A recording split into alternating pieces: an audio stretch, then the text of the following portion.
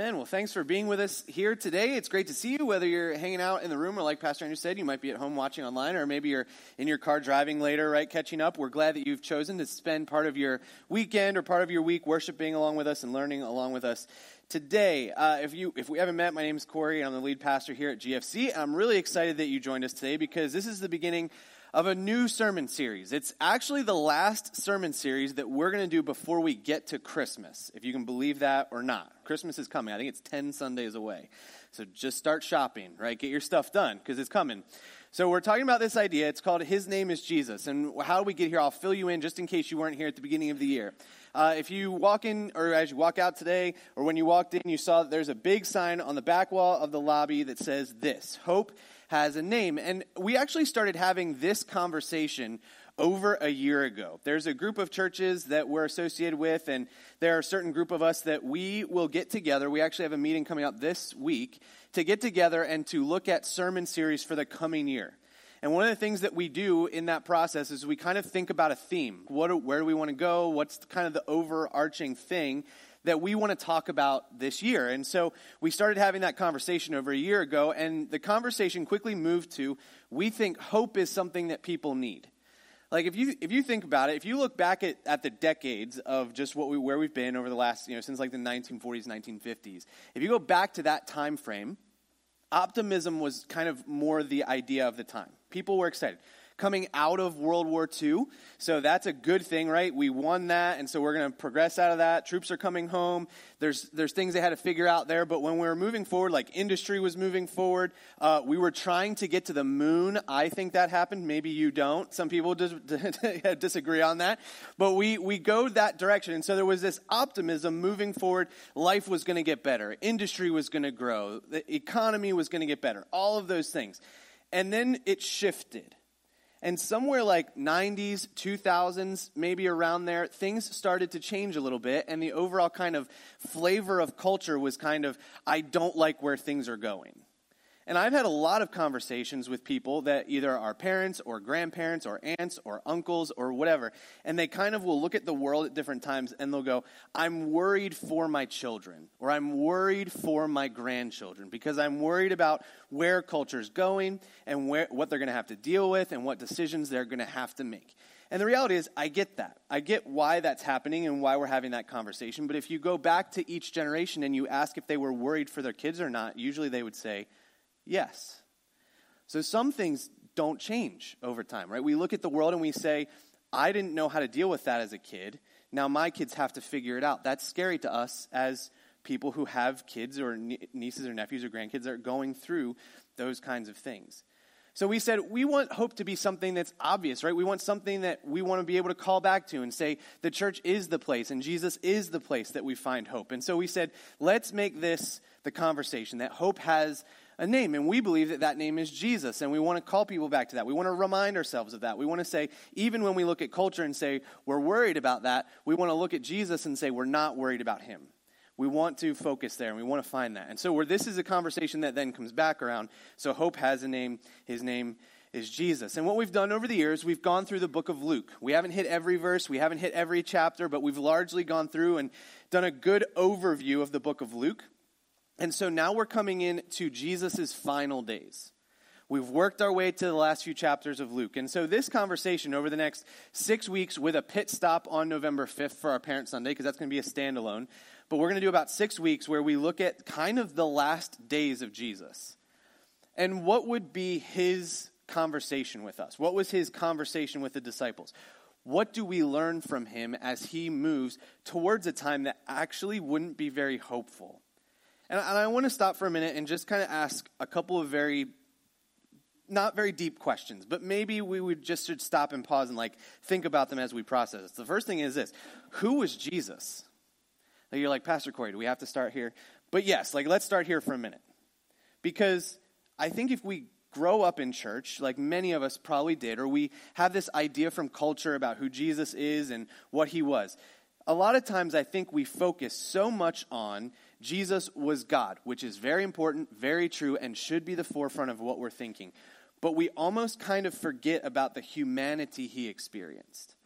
And maybe sometimes we think about, well, Jesus was just God in a flesh box. And so like he kind of had a body and he was a person and he was here physically, but like he didn't understand, or he didn't get it, or he didn't feel what I feel. But what Scripture teaches us is that he felt all of those things and experienced all of those things. He got hungry, he got tired, he was sad, he cried, he probably fell down and scraped his knee when he was a kid. All of those things he understood. And so when we process that and we look at, okay, we've traveled through the book of Luke, we get to the point where Jesus is in Jerusalem and he knows he's not leaving Jerusalem. He knows he's here to die. How would you feel as a person? And you've spent the last 3 years ministering, building up followers, connecting with disciples, teaching people, telling these parables we've been talking about for the last couple weeks. All of those things. And now you're coming into like the last few days. And so this is the conversation we're going to have over the next few weeks. And this is then the next logical question I think it leads us to. What can we learn from his final days? Maybe some of you have had the opportunity to maybe sit with someone that you love as they're kind of exiting this world. And you've sat with them and you've said maybe, what would you want me to know? What would you teach me? I actually watched a video on YouTube the other day that was a guy who, he actually travels around and makes YouTube videos. That's what he does. He just gets paid to do that. Wouldn't that be awesome? So that's what he does, and he gets to do that. But his grandfather had this old 1950 VW bug, or not a bug, it was a VW van that he worked on and restored. And so he said, would you take a camping trip with me in this VW van that they were going to sleep in? And so he did this all to be, but he did it just with his grandfather because his grandmother refused to go. But he did it with his grandfather so that he could sit down with them and say, what would you teach me? He was 88 years old, and he said, I just want to learn from you. I just want to get to know what you think. I want to know. And his grandfather's not on the way out. I mean, he was hiking and doing all kinds of great stuff. But he said, I know my time is limited. So listen, this is the conversation Jesus is having. He's going, I know my time is limited with you. This is what I need you to know. This is what I need you to understand before I leave. That's why these words are so important. And that's why Luke kept them and said, I want to pass them down to you. And so when we come into this conversation over the next few weeks, I want us to kind of come with that idea. Like, what was Jesus teaching right before he left? What did he want us to know? And what was so important for his disciples before he left this earth? The last things he would say so that we could catch them and understand exactly what he wanted us to know. So here's where we're going to go. We're going to go to Luke chapter 20. We're going to pick up where we left off last week. So we were in Luke 20 last week. We're going to kind of refresh our memories on where we were. And then the story that we're going to have today actually just comes out of that conversation. It's kind of a continuation of what was going on. So starting in Luke 20, verse 18, by the way, if you want to follow along on our website, you can do that. Go to gracefam.cc, and then you'll find the follow along link, or you can scan the QR code that's on the screen or on the back of your Next Steps card. And you can follow along, get all the verses and all the notes there. So in Luke 20, starting in verse 18, it says this: everyone who stumbles over that stone will be broken to pieces, and it will crush anyone it falls on. Okay, quick recap in case you missed last week and you want to just know where we were at. Jesus tells the parable of the farmers. So there's the owner of the farm. He lets the farmers work the farm while he's away, but then he says, I want what's due to me because it's my land and you're supposed to pay me a percentage of what you farm. So when he sends his people back, the farmers that are there, they beat them up, they send them away, they say, we're not giving you any money. Finally, the owner sends his son, and so then they see the son coming. They say, we want the land for ourselves. We don't want the son to come take it. We don't want the owner to have rights to it. So they kill the son. And this is a story, and the religious leaders of the time, they knew this is the story. This story was about them, and that God was unhappy with what was going on. And that's what Jesus was saying, and that made them upset. And this is where Jesus lands that plane. He says, everyone who stumbles over the stone, Jesus is the stone, and we talked about that last week, will be broken to pieces. It will crush anyone it falls on. And here's the two ideas here. I talked about last week. It's kind of like even if you're pursuing God, but you're on the wrong path, what we think we can do is if we pursue God, we can kind of set up hurdles for ourselves. And if we just jump over those hurdles, if we can make it over those hurdles and we get to the end of our life, if we made it over those things, if we didn't murder people, if we didn't steal, if we didn't whatever, we will get to heaven and God will say you're good enough. And the idea is that if you try and just get to God without Jesus, you're going to stumble. Even if you're trying to pursue him, but Jesus isn't the way, you're going to stumble. But then the other side of it is people that just deny Jesus completely, the weight of his authority will crush them. Because they'll end up standing before him one day and they won't know him, and they'll realize what they missed along the way. Now, this is not a happy-go-lucky conversation. This is not the fun part that we talk about. But it's the reality. It's what Jesus talks about. So he goes on. In verse 19, it says, then the teachers of religious law, the leading priests, wanted to arrest Jesus immediately because they realized he was telling the story against them. And they were the wicked farmers, but they were afraid of the people's reaction. So they want, in that moment, they want to take Jesus out. We're tired of these stories. We're tired of them being about us. We're tired of this disrespect. We want to get rid of them. The problem is Jesus has a lot of people who really like him. They're following him. They're listening to him. They want the miracles. They want to have, some of them just want free lunch, honestly, but they want to be around him and they want to know him. So if they jump in and they say, we're going to take him out, the people are going to revolt against them. That's their problem. So they've got to figure out another way. So in verse 20, it says, watching for their opportunity, the leaders sent spies pretending to be honest men. They tried to get Jesus to say something that could be reported to the Roman governor so he would arrest Jesus. So they start to make this plan. I don't know if they had like a little huddle up and they start to have this conversation. They go, what can we do? So they say, let's make him say something that's going to make the Romans mad. So just a reminder of the climate at the time. Roman Empire is thriving. They are in power and there is no stopping them.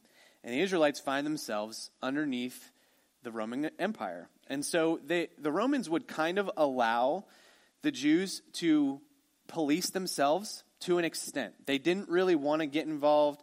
They would allow them to make decisions. They would allow them to do their thing. But then once, if there was disrespect towards the Romans, then they would put their thumb on them. And so the Pharisees go, okay, well, great. If we can just get Jesus to say something that will make the Romans mad, then we're not the bad guy. They'll step in, they'll take Jesus out, and then we can just kind of play dumb and go, oh no, we didn't want Jesus to get hurt either. And then the people won't be mad at them. So they're trying to rearrange this so that the Romans will do their dirty work for them. So they come up with this plan. They send these spies, and this is what the spies say in verses 21 and 22. Teacher, they said, we know that you speak and teach what is right and are not influenced by what others think. You teach the way of God truthfully. Now tell us, is it right to pay taxes to Caesar or not? Now, first of all, can you just feel how slimy these guys are? Teacher, they're like trying to like suck up to him. You guys are such weirdos. Why are you even doing this? So they come in, they butter him up, and then they have this real quick turn. We know you teach the truth, so tell us this. Is it right for us to pay taxes to Caesar or not? Now, remember what we just talked about, the climate of the time. The Romans would tax the Israelites. Now, nobody likes taxes, right? If we took a straw poll, everybody would wish we didn't really have to pay as many taxes as we do. But they would get even heavier taxes because this is government on top of government. So not only are you just like having to do your own thing that you're called to in your own culture, but now you've got this other empire coming along and saying, and we're going to put our thumb on you too, because we need to supply our empire to be able to conquer more people and whatever. So not only are you making sure that your city and everything keeps running, but now you're paying into this greater thing that you don't believe in, and it's a problem. So everybody hated this system. Nobody was happy in this. And like we've talked about before, what they really hoped was that the Messiah was going to come along and just overthrow the Romans. So this is a trap for Jesus because, number one, if he says, yep, just pay your taxes, the people around him are not going to like him. The Jews are going to be very unhappy because if you supported the Roman government at all, you were seen as a traitor, just like the tax collectors. So if he says, yeah, sure, pay your taxes, that's a problem, and the people will be mad at Jesus, and then the religious leaders don't have a problem anymore because the people won't like him. If he says, no, don't pay your taxes, well, then what they really hope is going to come, and the Romans are going to get mad. And if he's going around teaching people not to pay their taxes, now the Romans are going to have an issue with him, and they'll take him out. Okay? This was a very, very difficult time, a difficult question, I should say, and everybody's listening. This is not like they come knocking on his door late at night and go, Jesus, can you just tell us? No, this is like when you are in a large crowd and somebody yells out a really difficult question and as a surprise, and everybody kind of feels the tension in the room. So that everybody's listening. This is going to be heard for a lot of people. So in verses 23 to 25, it says, he saw through their trickery and said, show me a Roman coin. Whose picture and title are stamped on it? Caesar's, they replied. Well, then, he said, give to Caesar what belongs to Caesar, and give to God what belongs to God. Verse 26. So they failed to trap him by what he said in front of the people. Instead, they were amazed by his answer, and they became silent. Now, this is where, like, if you're the religious leaders, you're like, guys, like, press them a little bit. At least try. But they're so, like, they realize how wise the question is, they just kind of shut up. They're like, okay, we tried our best. That's not going to work out. And so Jesus gives this answer. And I think it's really interesting that this is where they start the conversation. They come up, we figure the religious leaders, they get in this huddle. They're like, how do we trap him? And they go immediately to, like, government and politics. Find that interesting? We would say in our culture that's a very divisive thing. But here's the reality. It's always been a divisive thing. It's always been a reality. And I would even say government and politics have always been points of tension for followers of Jesus. It's always been. Because Jesus casts a very broad net. There's people that find themselves from different camps, different belief systems, different opinions on different topics and all kinds of stuff. And Jesus is a common denominator for a lot of those people. And so one of the things that they wanted to do is they wanted to, in order to get rid of Jesus, in order to put him in some boiling water, they say, well, let's go to religion and politics. I see this with pastors too. People want to get somebody, they go, well, let's attack their politics, or let's go after them here, right? We see this all the time. And so this isn't new. Jesus had to deal with this too. And I think that his answer is really, really telling. And it's actually really, really straightforward. And so we just take his answer and split it in two sentences. He says, first, give to Caesar what belongs to Caesar. What's he saying? Pay your taxes and obey the laws. That's what he's saying. He goes, let me look at give me that coin. Let's see it. He says, whose picture's on it? Caesar. His picture's on it. If we wanted to really go down this rabbit hole and kind of look at what Scripture says about government, what we have to realize is God's a part of establishing every government that's in place. We don't like that sometimes because we look at that government, wherever it is, wherever it may be, and we go, we don't like what they're doing. But what Scripture tells us is no one gets their power except if God is allowing it and situating it. And so we go, okay, but so there's something going on, and we have to say, okay, God's in it. So if they have, Jesus is ultimately saying, if they say that you have to pay a certain amount of money, that's what we do. People didn't like it. We don't like it. And one of the silly things is, like, if I want to put a shed in my backyard, I feel weird that the township has to know. Just being honest. There's little things and there's big things. There's big things we would disagree on. There's little things like, yeah, I have to tell the township, whatever. Like, there's those things where we just kind of go, really? Like, I have to? And Jesus kind of goes, yeah. They've decided it. They're in that role. That's kind of what we have to do. Do we like it? No. But he says, give to Caesar what is Caesar's. If that's his place where he can make that decision, then that's what we have to give him. Okay, so then what's on the reverse side? Give to God what belongs to God. So what belongs to God? Worship, devotion, and adoration. If we look at the early church, this is where really this really came together. If we look at the early church, they were still living under this system. Roman government was still in place. They found themselves in a very difficult position. The church thrived under persecution from the Jews and the Roman government. I mean, it was a crazy time for them. And they lived under the Roman government as much as they could. And there was one thing that would get in the way. And we've heard the stories of Christians being crucified and then lit on fire to illuminate the gardens. And we've heard stories of Christians that were thrown into the Colosseum and were eaten by lions and all that stuff. Do you know why all those things happened? It wasn't because of the taxes. It was because the Caesars would come along and say, you need to pledge your allegiance to us. And they would say, no, I will only worship Jesus. That's where they drew the line. Okay, we'll do what you say, or we'll do what we know we need to do, but we're going to not listen to you there, or we're going to make sure we pay this, or we're going to make sure we follow it to that point. But when it comes to the point where you're going to tell us we have to worship you and not Jesus, that's where we draw that line. And so Jesus says, what belongs to God in our lives? Our worship, our devotion, our adoration. Right. The government comes along and says, you have to obey this new law. You have to follow it. I'll give you a simple example. Someone changes the speed limit somewhere. Someone's not going to be happy. Yet we look at that and we go, I have to follow it. And Jesus says, when the government comes along and does something, whether you like it or not, like the goal, as long as they're not taking what belongs to God, we learn from it, we do it. And in doing so, what did he do with this question? He said, listen, you give over here, you give them the honor they're due, or you follow them where they're supposed to, but you don't give them what belongs to God. And as long as they're not taking what belongs to God, you worship and adore and have your devotion to him. And that's why when they looked at that, they go, we don't know how to answer that. I don't know what my next question is. Because Jesus took that situation and said, here's how we handle it. They tried to divide him. They tried to draw this line.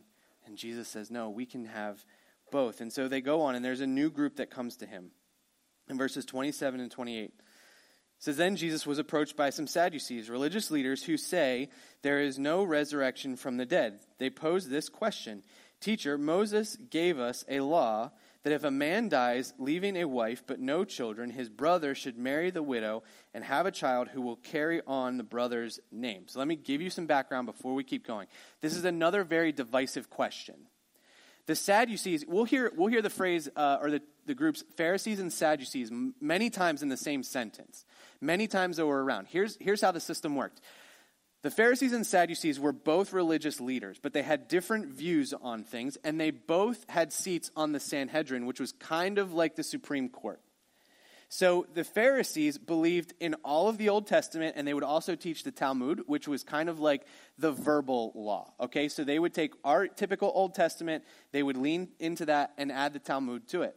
The Sadducees really only believed in the law or the Torah, which is the first 5 books of the Bible. So Genesis, Exodus, Leviticus, Numbers, Deuteronomy. Moses wrote all those books. So what they're trying to do is they're trying to divide Jesus on a theological issue. So they want to know what his stance is because they know if he gravitates towards one side or the other, it's going to divide the room. They're going to find themselves broken into fractions, and people are going to be upset at him, and they're going to try and divide him. So they give him this question, right? Moses gave us a law. If a man dies, leaving a wife but no children, his brother should marry the widow and have a child to carry on the brother's name. Okay, so let's keep going. 29 to 30. Well, suppose there were 7 brothers. The oldest one married and then died without children. So the second brother married the widow, and he also died. 31 to 33. Then the third brother married her. This continued with all 7 of them who died without children. Finally, the woman also died. So tell us, whose wife will she be in the resurrection? For all 7 were married to her. Now, if I'm Jesus, my first question would be, why is this such a specific question? Who do you know that's in this predicament, and why do I have to answer this for you? It's very weird. So they ask this question. You got 7 brothers. They all marry her. This is interesting. And their question, the thing that set the Sadducees apart as well, besides just believing in the law, the first 5 books of the Bible, they did not believe in an afterlife. It's interesting. So the Pharisees did. They believed that there would be an afterlife. The Sadducees did not. And so they're asking this question to get to that afterlife conversation because this doesn't make sense to them. If there's an afterlife and they're married, well then who are they married to? That's why in their brains it's like, well, clearly there's no afterlife because this all gets very, very messy very quickly. By the way, this is a question I get. Some people will come and ask me if my spouse has passed and I get married, who will I be married to? And we're going to get Jesus' answer, okay? So in verses 34 to 35, it says, Jesus replied, marriage is for people here on earth. But in the age to come, those worthy of being raised from the dead will neither marry nor be given in marriage. Verse 36, and they will never die again. In this respect, they will be like angels. They are children of God and children of the resurrection. So, if you've ever wondered that question, short answer is, we're not going to be married in heaven. It's not the case. And some of that is because we are, like, marriage on earth is a fulfillment and a picture of Jesus' relationship with the church and our relationship to God. So if we are followers of Jesus and we're in heaven, our relationship with God is back where it needs to be, and so we will be fulfilled relationally in our connection with God. It's not there. Now, some people get sad about that, right? I think you've been sad about that before, which I feel really nice about, that you would be sad about that. But it's kind of that, but I love my spouse. Like, I want to be married to them forever. That's why I said I do. And that's great. And I don't think that we won't know each other. We'll be neighbors, okay? Does that work for you? So you connect and you'll be there. I think we'll know each other. But marriage isn't going to be part of it. It's just not the reality. And so that's why we lean into marriage here on earth. It's why it's so important. It's why it's a picture of Christ's relationship with the church. We want to love each other well as Christ loved the church. And then we will understand really what that means. We pursue that on earth, but we'll understand what it means in heaven. And so he says it's not going to be that way, but we're going to be like the angels. We're going to understand the relationship with God that way.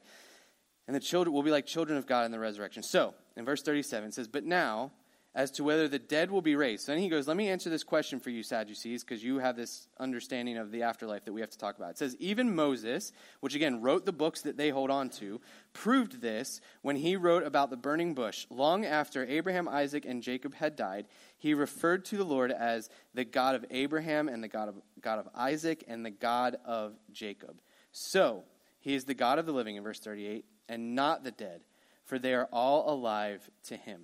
Well said, teacher, remarked some of the teachers of religious law who were standing there, and then no one dared ask him any more questions. So he takes this divisive question again and says, let me answer it for you, right?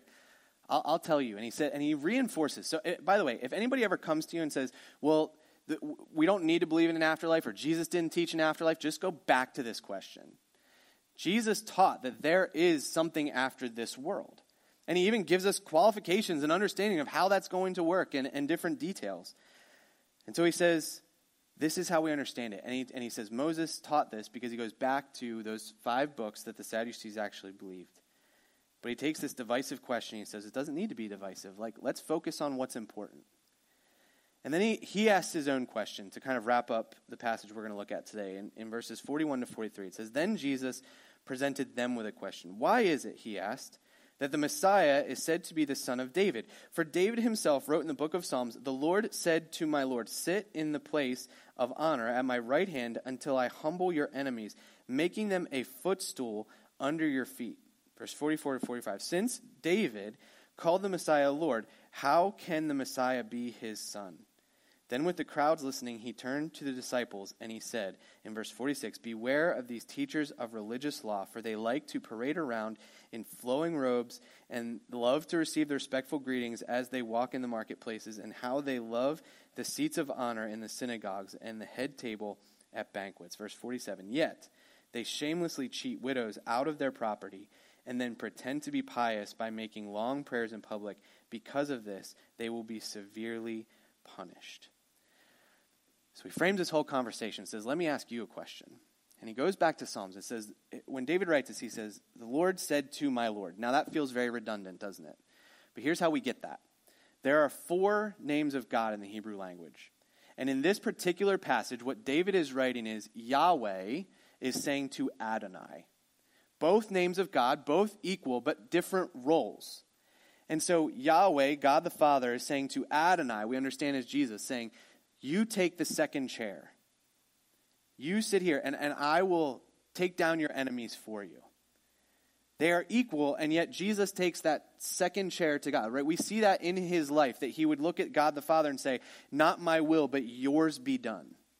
And then he goes a step further, and Jesus says, how then does David get to say that the Messiah would come from him? Isn't that interesting? That Jesus would say, I'm going to put myself as the kind of the son of David coming through his lineage, even though David was a flawed human. And Jesus says it's not the status, it's not being right that's important.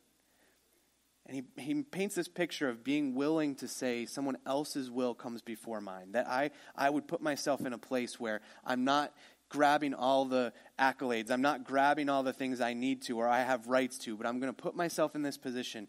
And in doing so, I'm going to show you how to be a servant.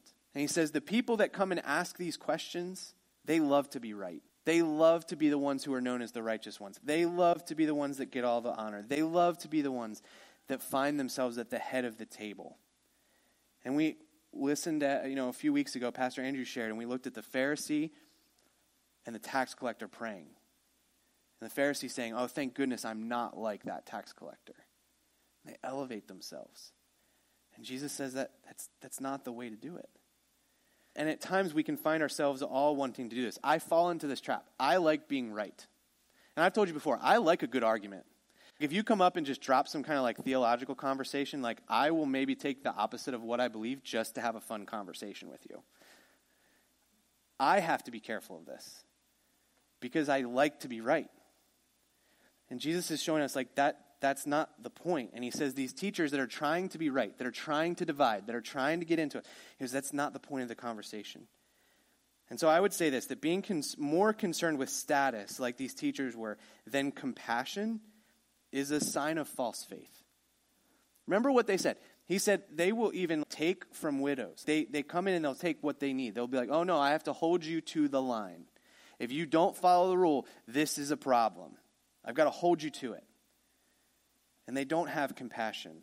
And it creates a sense of false faith because we can fall into this. When we are good at following all the rules or doing all the right things or making sure that we make sure that we've got all our tally marks done and we got all this stuff, we can think we're in a really good spot, but our heart can be in an awful spot. And I would say this, that what Jesus was guarding against is the fact that false faith is hopeless. If we think, and this kind of goes back to last week too, because it's an overflow of last week's conversation. If we think that we can have our standing with God correct because of what we can do or the check marks we've got, we've missed it. It's hopeless because we're not good enough. It's not what we're called to. And Jesus doesn't even call us to follow all the rules perfectly. It's not what he calls us to. And Jesus actually offers us a greater calling. I would explain it like this. One of the things that makes things hopeless sometimes is this idea or is this fact that we feel like we have to be right. And if we're not right, then this is a problem because if we're not right, then we're not comfortable. And if we're not comfortable, then somebody else has to be right. And if somebody else is right and I don't like that person, then that's a real problem. We get in this spiral of like, this is what's going on. And it doesn't feel good. And we want to be right. And this is where these people come along, the teachers come along, and they look at Jesus and they go, we're trying to get you. Or we want you to approve what we say. Or we want you to say something that's going to get you in trouble because we think we're right. Whenever this kind of false faith or this kind of thing comes along and people feel they need to be right all the time and we put our hope in the wrong place, usually for followers of Jesus, when we put our hope in the wrong place, division will follow. Because we find ourselves saying we're going to hold on to ideas and preferences and thoughts rather than saying, let's listen to Jesus. Now, I've probably used this illustration way too many times, but my best friend in the world, he believes things differently theologically than I do. And guess what? That's fine. Because we believe in Jesus as the center of that conversation. If you asked him and you asked me, how do we get to heaven? We're going to give you the same answer. Outside of that, he believes some different things. But we look at that commonality and we say that's what's important. So like if we go back to the two conversations that were had with Jesus, let's just politically, right? Let's just go there for today, right? If we had somebody that votes Democrat and someone votes Republican, can both those people get into heaven? Yup. Like if they know Jesus, they can. Someone that's married, someone that's not married, can they both get into heaven? Yes. Someone that believes something differently or is from a different culture or does different things, like thinks about raising their kids differently than someone else, and we say, yeah, like there's differences there that we can see and understand and we can have conversations about, whatever. But do we know Jesus? What's the commonality? And he's got this higher calling that we want to understand and know him, because anything else added to faith in Jesus is unnecessary and misleading. And the Pharisees come along, the Sadducees come along, and they go, yeah, but this has to be right. And Jesus goes, no, I'm right. Jesus says, I'm the way, the truth, and the life. And that's the most important thing that we can understand. And here's what I know, that pursuit of Jesus will always lead us to prioritize him and not our preference. Preferences sneak in real quick. And they can become the main thing in our hearts and minds real fast. And Jesus says that's not supposed to be the main thing. And when preferences become the main thing for us, division follows. That's what happens. And when division is in place, when we feel divided, there's not a lot of hope in that. And we, as a church, as GFC, but also as the church who understands and knows Jesus, even in the spaces where we disagree, if we really know Jesus, we should be unified in many more ways than we are divided. Because we hold to that hope. And not something that's a preference that we've decided on. I have one question, and I would just say this in wrapping up our conversation. I have one question for us. Don't put hope in places it doesn't belong. I don't know that this is the way that we think about this sometimes. I think we just do it without processing it. But we will put our hope in things sometimes pretty quick. Like maybe you've been in a relationship where you've been like, yeah, I hope this person's going to fulfill this thing that I'm hoping they will do, or I want to connect with them this way, or whatever. And then all of a sudden they're like, I'm out. And all of a sudden we lose hope. Or we think that maybe this job is going to come through and we get real excited about it. We're like, I got it. And then it comes back and we don't. We got to be real careful where we're putting our hope and what we really believe is going to make a difference and who we're trusting in the ebbs and flow of life. And I would say simply just don't put hope in places it doesn't belong. Our hope should be very simple. It should be in a person named Jesus. Anything outside of that, when we grab onto it, it can easily let us down. So here's my simple question. I want us to kind of evaluate for today. Do you feel hopeful or do you feel hopeless? This is a loaded question, depending on where you're sitting. I don't know what's going on at work. I don't know what's going on in family. I don't know what's going on with how you perceive the world. I don't know. But I know some days we can wake up and we're like super hopeful. And some days we can wake up and we feel super hopeless. And my question would simply be, where's your hope? What are you holding on to? And how is that affecting where you're at? Because who you're listening to and what you're putting your hope in is going to affect the lens through which we see the world. And Jesus says, don't do that. Don't put your hope in something other than me. Put your hope in me and let's move forward. It's hard to do. And one of the things that we're processing, especially with the Parent Sunday Pastor Andrew told you about, is that kids feel this. Like we feel this, but kids feel this. And if you're a parent or a grandparent, if you feel it, your kids can feel it too, like through you. And they're asking themselves this question. And they're looking at us to answer it. Like, where do I find hope in the world? They're asking themselves that. Whether they're verbalizing it to you or not, they're asking this question. And we're supposed to be the answer. Because we are supposed to lead them to Jesus. And so, if you're feeling hopeless, have a conversation. Just pray for a while, but you can have a conversation with somebody. Say, this is what I'm struggling with. This is what I'm dealing with. How do I process it? Find a way to place that hope somewhere it belongs and not somewhere it doesn't belong. You know, as Jesus has this conversation, like I said at the beginning of the conversation today, he's moving towards the crucifixion, a time that would feel very, very helpless and hopeless for the disciples. And in that, he helps them understand, but this is the hope that's going to come through it. And sometimes we find ourselves in situations that are like, this is really difficult, and maybe even feeling hopeless. And yet Jesus says, but if you hold on to me, I will not fail. I won't let you go down. I've got you. So there's going to be days where things feel hopeless. It's frustrating, it's hard, it's sad. But Jesus is that hope. And so we want to echo that conversation again as we close out this year. Hope has a name, and his name is Jesus. And we want that to sink deep into who we are and how we live our lives and how we see the world. And if that's hard, I get it. But I would challenge you to spend some time processing that. Where am I putting my hope? What does that look like? And see what Jesus might do when you shift your hope and say, I'm going to place it in him and not somewhere it doesn't belong. Let's pray.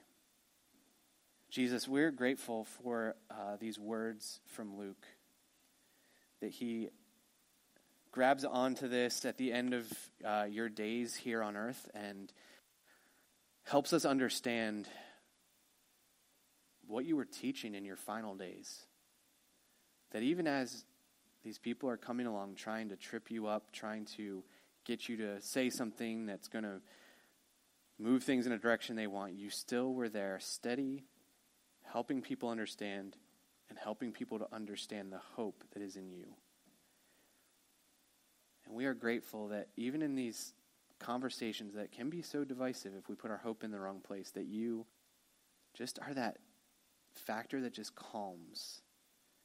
And you just say, give to God what belongs to God. And I pray that that would be our answer in life. That we would give to you what belongs to you, and we would let the chips fall wherever they may go, but that we would trust you as our hope. I pray that if we're sitting here or listening, wherever we are at home or we're driving along, wherever we are, that if we're feeling this hopelessness, that you would give us a clear path forward to place our hope in you. And that these feelings of hopelessness, of pain or of fear or of loneliness or whatever it might be, that you would replace those with joy. And we would find ourselves having a hope that we don't even understand, because now we've placed our hope in the right place. And I pray that that would become a reality even for those of us that are struggling today. In Jesus' name, amen.